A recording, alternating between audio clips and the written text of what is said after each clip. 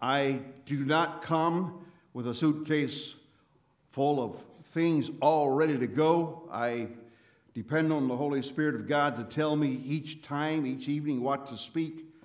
And so I'm I feel like God often gives me a word, sometimes very last minute. But because I'm not a teacher, you'll know that. I'm just not wired that way, I guess. But you pray, and God has always been faithful. And I'm very looking forward to what He will do this week in my life. First of all, and I hope there's something that can come forth that might be helpful in your lives as well. Open your Bibles, please, Revelation chapter 1. This evening we look at a scripture here. We look at a word. A lot of people are a little bit scared of the book of Revelation, and it crossed my mind that maybe we could have probably spoken out of the book of Revelation the whole week. I don't think we'll do that. We'll do some of it probably tonight and tomorrow morning, Lord willing. We'll speak out of the book of Revelation. I'm not sure if we'll do any more of it. But anyway, the book of Revelation is a beautiful book. And it has a lot of things for us. And tonight, I want to just point to the first few verses here and use it as our theme, the revelation of Jesus Christ. Beginning in chapter 1, verse 1. Here's what he says. The revelation of Jesus Christ, which God gave unto him to show unto his servants things which must shortly come to pass. And he sent and signified it by his angel unto his servant John, who bear record of the word of God and of the testimony of Jesus Christ and of all things that he saw. Blessed is he that readeth, and they that hear the word of this prophecy, and keep those words, those things which are written therein, for the time is at hand. We often look at the book of Revelation and look at it as a book of mystery. But look what it says, the revelation of Jesus Christ. And if you walk through the book of Revelation, you will find Christ depicted over and over again. You have the Lamb in chapter 4 or 5, where you have the Lamb as it were slain. You have the Lion of the tribe of Judah. The only other time that shows up is when Jacob is prophesying of that which would come. The Lamb of the tribe of Judah would come when he was talking to his sons and giving him his final blessing. The only other time, and here we have the last book of Revelation, where it refers to Jesus as the Lion of the tribe of Judah. Over and over again in the book of Revelation, there is the exalting of the Lion of the tribe of Judah, the Lamb of God. And so we want to, even this week, we would like to bring to our minds the centrality of Jesus Christ through the Scriptures. I don't know exactly what you are thinking tonight. I can't read your minds. But as we begin this series tonight, I want to certainly take this opportunity this week to exalt Jesus. To exalt Jesus. And I'm going to be speaking and preaching very, very simply. That's the way I think. It's the way I'm going to preach. But as I do so, I trust that the Holy Spirit of God is going to minister to your hearts in issues that are not that simple. He will put the word where it needs to go. His Spirit will minister in spots that I never could and am not intended to. So we trust His blessing will be here this evening.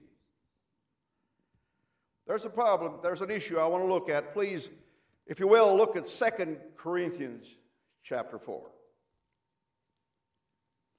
I advise you to keep your thumb or finger in chapter 4 of 2 Corinthians. We're going to come back to it here in just a bit. But first, I want to look at verse 6. And then we'll go back to the book of Revelation. And then we're going to bounce back into chapter 4 here for just a little bit. Verse 6. For God, who commanded the light to shine out of darkness, has shined in our hearts to give the light of the knowledge of the glory of God in the face of Jesus Christ. God wants the light to shine out of darkness. And how is He going to do it? Well, He tells us in the next verse, we have this treasure in earthen vessels, that the excellency of the power of God, power may be seen of God, may be of God, and not of us. How is it that God wants to shine the light of the gospel, but he wants to do it through earthen vessels? Literally, he wants to do it through a clay pot. You and I are breathed. We've been made of the dust. God reached down and he took the dust and he formed the dust, breathed into the nostrils of man. Man became a living soul. You are a clay pot. And God says right here in this passage, Paul says, he wants to shine through an earthen vessel.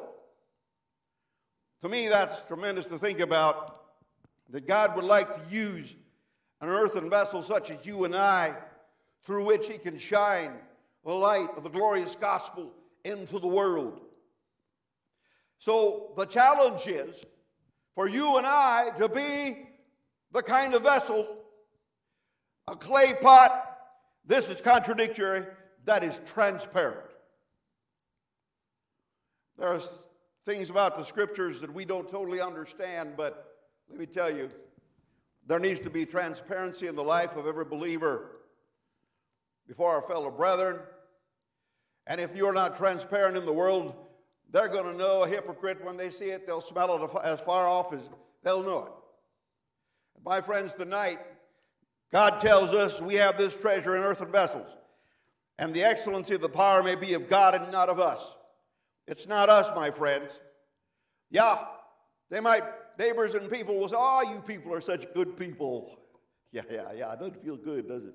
But I tell you what, we're not that good of people. It's God in us. That's the whole thing. For God, who commanded the light to shine out of darkness, has shined in our heart, in my heart, your heart, to give the light of the knowledge of the glory of God in the face of Jesus Christ. That's what he wants of his people. But there's a problem. Turn to Revelation chapter 12. We'll see what the problem is.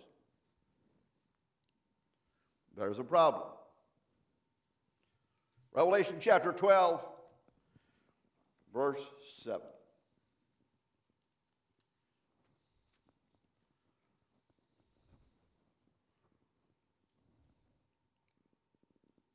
There was war in heaven. Michael and his angel fought against the dragon, and the dragon fought and his angels, and prevailed not, neither was their place found any more in heaven.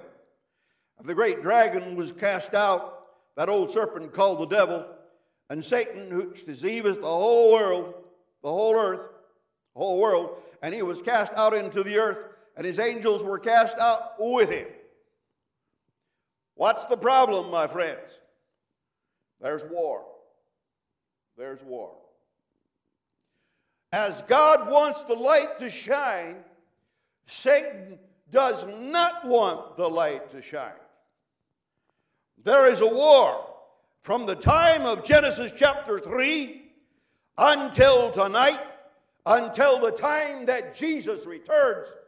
There is war. There is Jesus, the Son of God, who came to bring light and to give us light, and he wants to enlighten us and he wants to shine through us. But there is Satan, who is out there and he's conquering, and he is trying to blind. In fact, let's just go back to 2 Corinthians chapter 4. Look what he says here. Verse 4. In whom the God of this world hath blinded the minds of them that believe not, lest the light of the glorious gospel of Christ, who is the image of God, should shine unto them. My friends, Satan is trying to blind the minds of those in the world. And it is interesting that he says here in the next verse, verse 2, verse 3, but if our gospel be hid, it is hid to them that are lost. The lost cannot understand the things of the Scripture because they are spiritually discerned. So how are they going to understand it? They're going to understand it many times through the way it is lived out by the people and the individuals that live out and are Christians, called to live the light, be the light, shine the light. That's how God wants to do it. It's very interesting that God is taking an earthen vessel and He wants to use you and your ministry. And every one of you here, man, woman, whoever you are tonight, brother, sister, you have a ministry. In fact, if you are a part of a church, you have a double ministry. It is your responsibility to support the ministry of the congregation. Every congregation should have a collective ministry. But on top of that, every individual should have a personal ministry. And I believe it's up to you to find that. It's not a problem, not a question if you have it. It's a matter of you finding that ministry. God is giving you a ministry. Do not deny that ministry. But let me say something to you. If you're going to live that ministry in the right way, then there's something that's got to happen. You see, how does God reveal Himself to us? Can someone tell me tonight? Open to something from here, from you down there. How does God reveal Himself to us? Through His Word. First thing that comes, and that's the first thing I want to talk about. Through the Word. Now, do you know tonight that how God blinds people? Well, there's a number of ways. He blinds people by keeping them away from the Word. And the right trick toward us is to keep us from getting into the Word. And if He can't do it by making you bad, He'll do it by making you busy. How many times have you said, I was going to read, I was going to spend 15, 30 minutes or whatever it was I was going to spend, but time got away from me.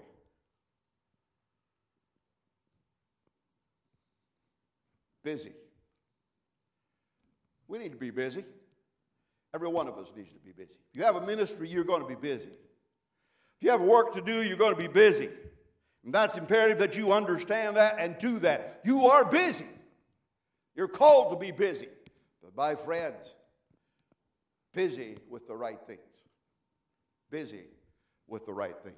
Someone has given this acronym for busy, burdened under Satan's yoke.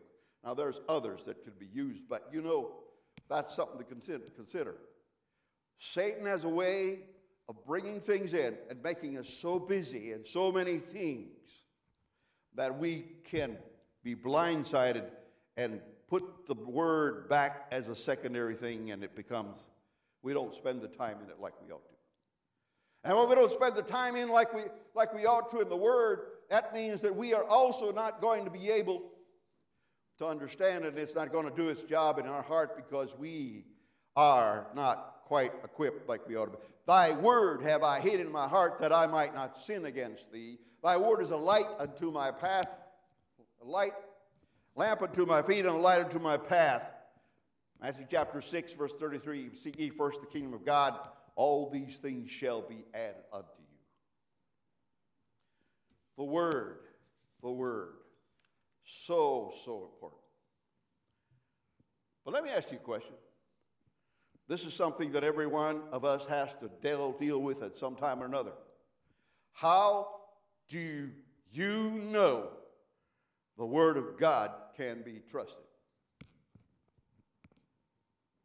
If someone was to ask you, how can you know that the Word of God can be trusted? What would you say? I'm not going to ask you to answer right now. I'm going to give you 7 things that I think are key in giving us a definition as to why the Word can be trusted. This is something that I struggled with in my life. I remember as I was growing up being at home in the yard and laying there and looking up at the stars.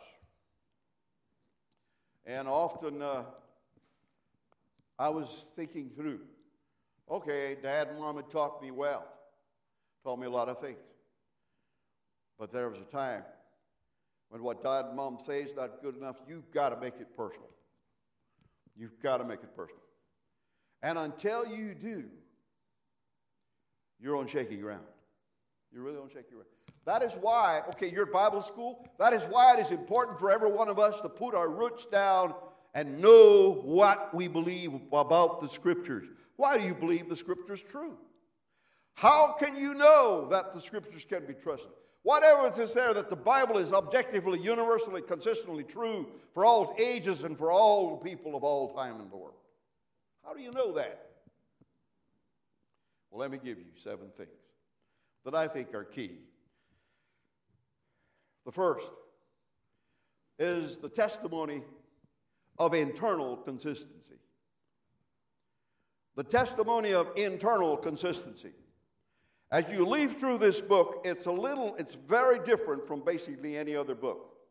You have Genesis, Exodus, Numbers, Deuteronomy, Leviticus, and all of that, books of Moses. And then you get into where there is about Abraham, and when you get into the stories of the kings and the chronicles and all of that, and the story of God's dealings with Israel, and then you have the Psalms and the Proverbs, and you get the prophets and all of that.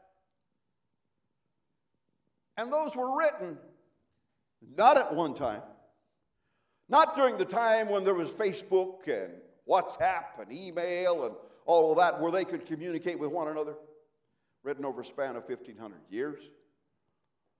66 different books, 36 writers, addressing the most controversial topics of all time: God, spirituality, truth, and all the other relevant issues of faith and that affect man in his deepest inward being.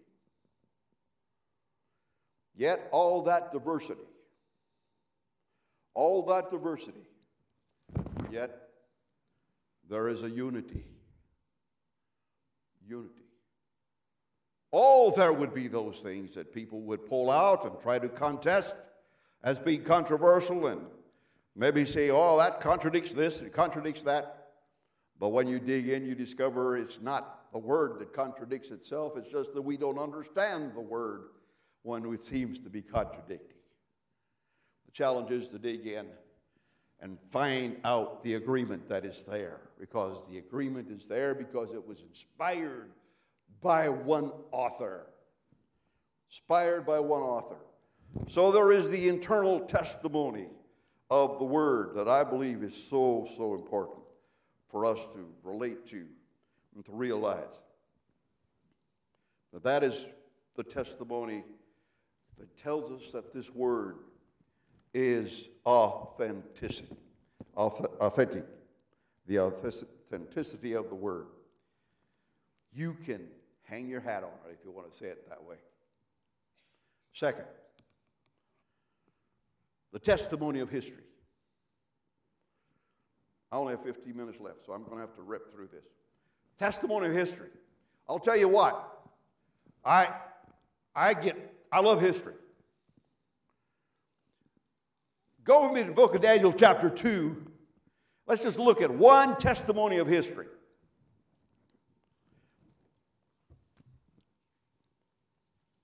God here he gave a dream to a pagan king, mind you. In Daniel chapter 2, verse 39. No. Verse 36. This is the dream. Daniel is telling Nebuchadnezzar a dream he had. He can't remember what the dream is, and so he's telling him what he had, what he dreamed. And now he's giving him the interpretation. This is the dream we will tell you the interpretation thereof before the king. Thou, O king, art a king of kings, for the Lord God of heaven hath given thee a kingdom, power, and strength, and glory. And wheresoever the children of men dwell, the beasts of the field and the fowls of the heaven hath he given into thine hand, and hath made thee ruler over them all. Thou art this head of gold. So the king of Babylon was the head of gold. But look what he says in the next verse, the first phrase, just the first phrase of the next verse. And after thee shall arise another kingdom inferior to thee. Let me ask you something. How can an inferior kingdom take over a superior kingdom? Doesn't make any sense, does it? That's not the way things normally work. Superior kingdom is always the one that's on top. Go with me to Isaiah chapter 45 and see what it says in verse 1. Thus saith the Lord to his anointed, to Cyrus, whose right hand I have holden, to subdue nations before him. I will loose the loins of kings, and to open before him the two-leaved gates, and the gates shall not be shut. Think about that. Cyrus, this book, this word in Isaiah was written 150 years before the fact. Cyrus wasn't even born yet. And Isaiah names the king, Cyrus, king of Persia, Darius, king of the Medes. They were the coalition that overtook Babylon. And then in Daniel chapter 5, you have the story, Nebuchadnezzar having his drunken feast. And he was so drunk that his knees were knocking together. That's what it says here. Joints of the kings are going to be loosed. Yeah? And they were trying to figure out how they could get into that city of Babylon, which was considered impregnable. Walls so thick they could run a chariot along the top of the wall, four horses abreast along the top. Enough food in the city to hold out for 20 years. The Euphrates ran through the city, and they had done it in such a way, the walls of the city were, when the Euphrates would hit the walls of the city, only enough water could go through that it would not flood the city. The rest of the water, it was built in such a way, the rest of the water as it would hit would go around the outside and act like a moat and protect the city even more. So now how was Darius the Mede and Cyrus going to get into the city? So they said, well, okay, we'll go up about a mile up river. We're going to try to divert that river. But the problem was, if I understand right, the gates went down through into the river to the bottom, to the riverbed. They were, veined or something, so that you couldn't even swim under if you wanted to. But what was the problem? The Bible tells us here in Isaiah chapter 45, the gates are going to be open. 150 years before the fact, God says the gates are going to be open that night. That's exactly what happened. The guards were drunk, as the king was. They were drunk, and they hadn't closed the gates. Guess what? So they diverted the river partially, so they could go through the riverbed into the city to take over the city. When they got there, the gates were open. They could walk right in. It's recorded in the roll of Cyrus. It's all there. God said it. God's word, history, confirms it. Thirdly, the testimony of archaeology. I'm not going to go into that a lot, but I will say this, that in the layers of stone, there are testimonies of the flood, the imprints of skeletal sea animals embedded in stone, etc.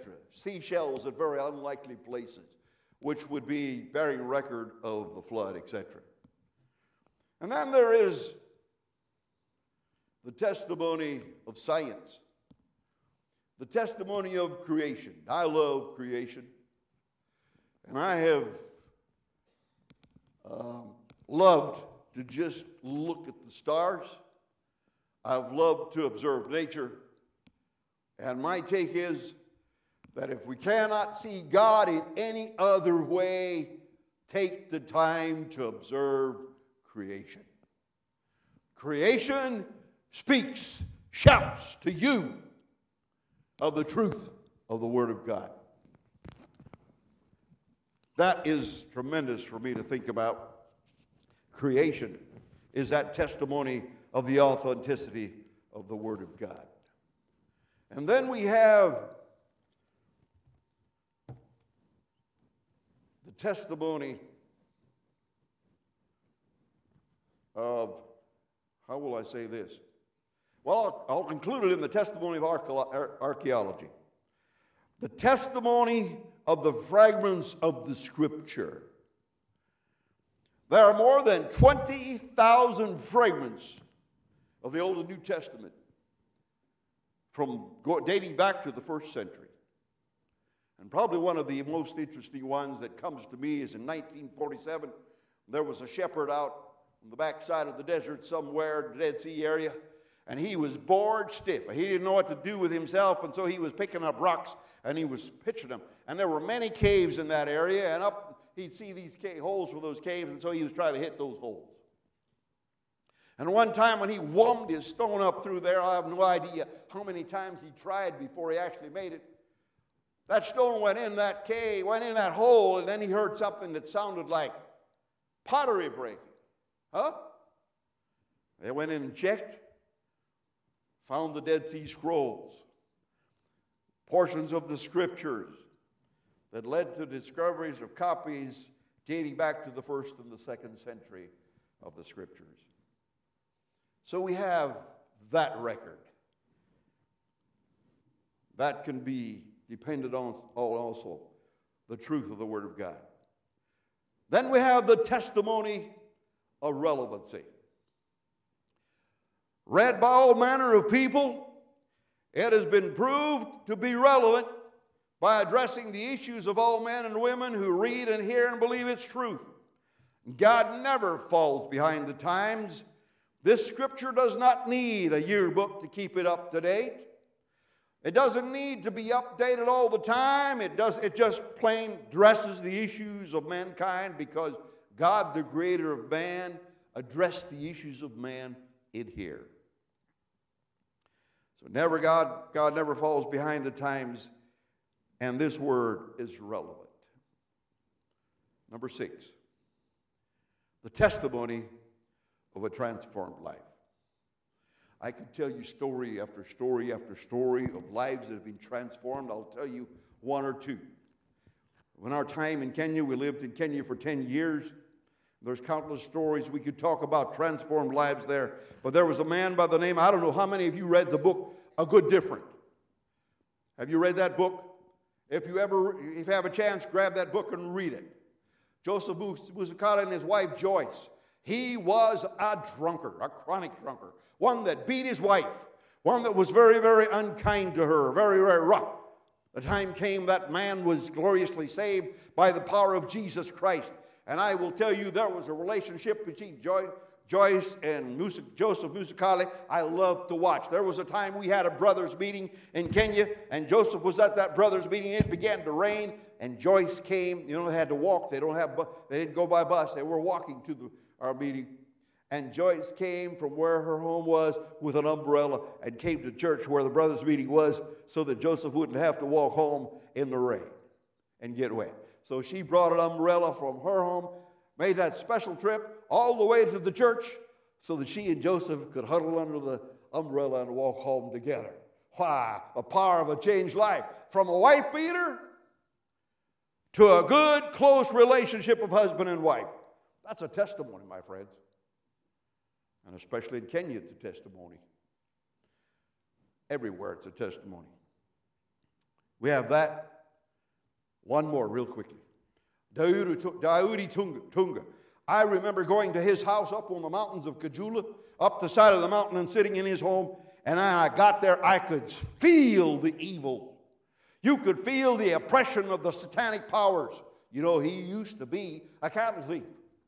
The kind of man that would go out to steal the cattle from the neighboring communities, and they would cast the spell through the power of the evil on the community, or those in that community, so that they could go in and steal those cattle, and they wouldn't wake up. They'd wake up, by the time they woke up, their cattle was long gone. When I walked into that home the first time, I could feel the oppression of evil. But the time came, when Jesus got a hold of that man. He was an old man by that time. And I just remember his testimony over and over again. Ahead of Jesus.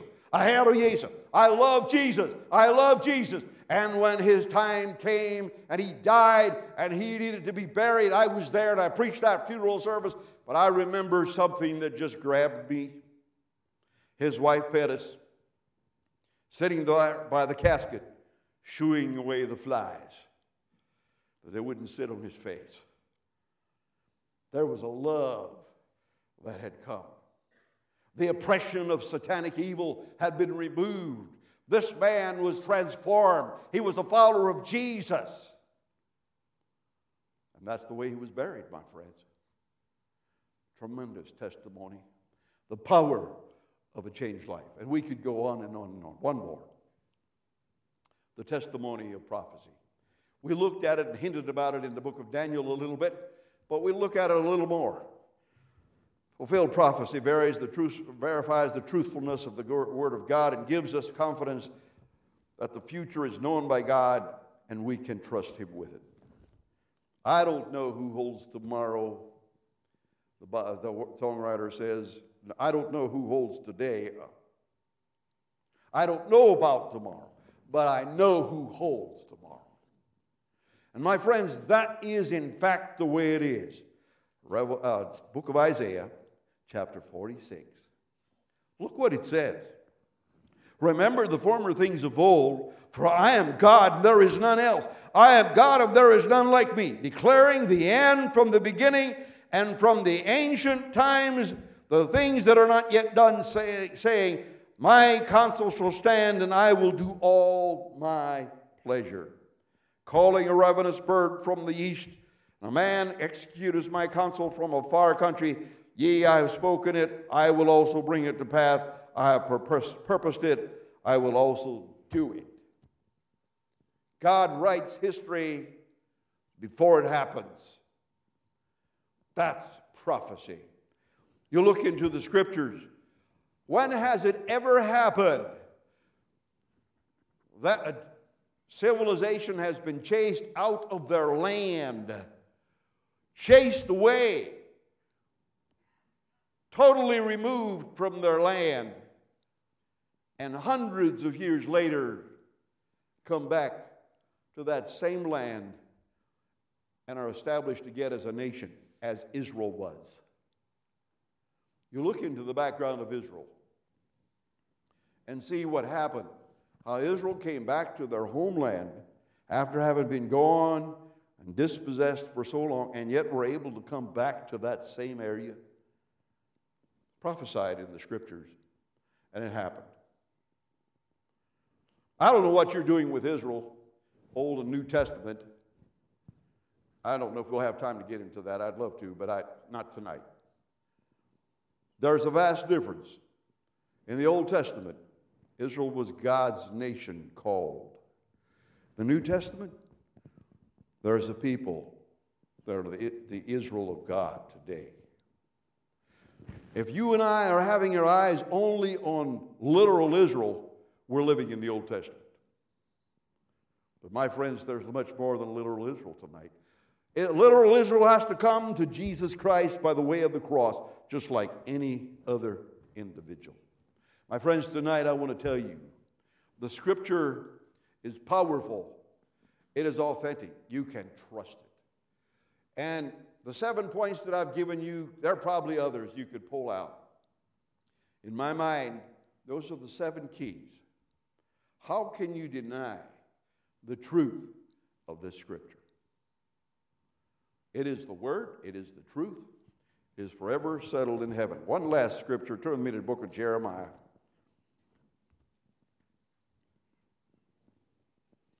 Verse 29. Chapter 29, verse 11. For I know the thoughts that I think toward you, saith the Lord, thoughts of peace and not of evil, to give you an expected end. Then shall ye call upon me, and ye shall go and pray unto me, and I will hearken unto you, and ye shall seek me and find me, when ye shall search for me with all your heart. Where are you going to find Jesus? Where are you going to find direction for your life? How are you going to be the light that God wants you to be? How are you going to be the light to the generation that is around you and the people that meet you that you ought to be, to show the light of the gospel of Jesus Christ the way you ought to? By living, knowing the book, living the book, reading the book, and living the book. That's how it's going to be. And it won't work any other way. It won't work any other way. Now, Joseph Musicali, the man I talked to you about, he couldn't read. But he became a powerful evangelist in our Christian Believer Fellowship Church. Powerful preacher. And he couldn't even read. But he knew the Word. Others were reading to him, and he was learning. And he had memorized the Word. Thy Word have I hid in my heart, that I might not sin against thee. My friends, God honors His Word. Let's bow for a word of prayer. Thank you, God, tonight for your goodness, your love, your compassion toward us. And again, we thank you tonight that the Word is true, it is relevant for us. It cannot fail, it will never fail, because it is rooted and anchored in you as the author. I pray that you would help us to search it, to know it, to read it, to love it, to memorize it, and to live by it. Bless our time together in this week as we continue to share together. In the name of Christ, we ask it. Amen. God bless you. You are dismissed.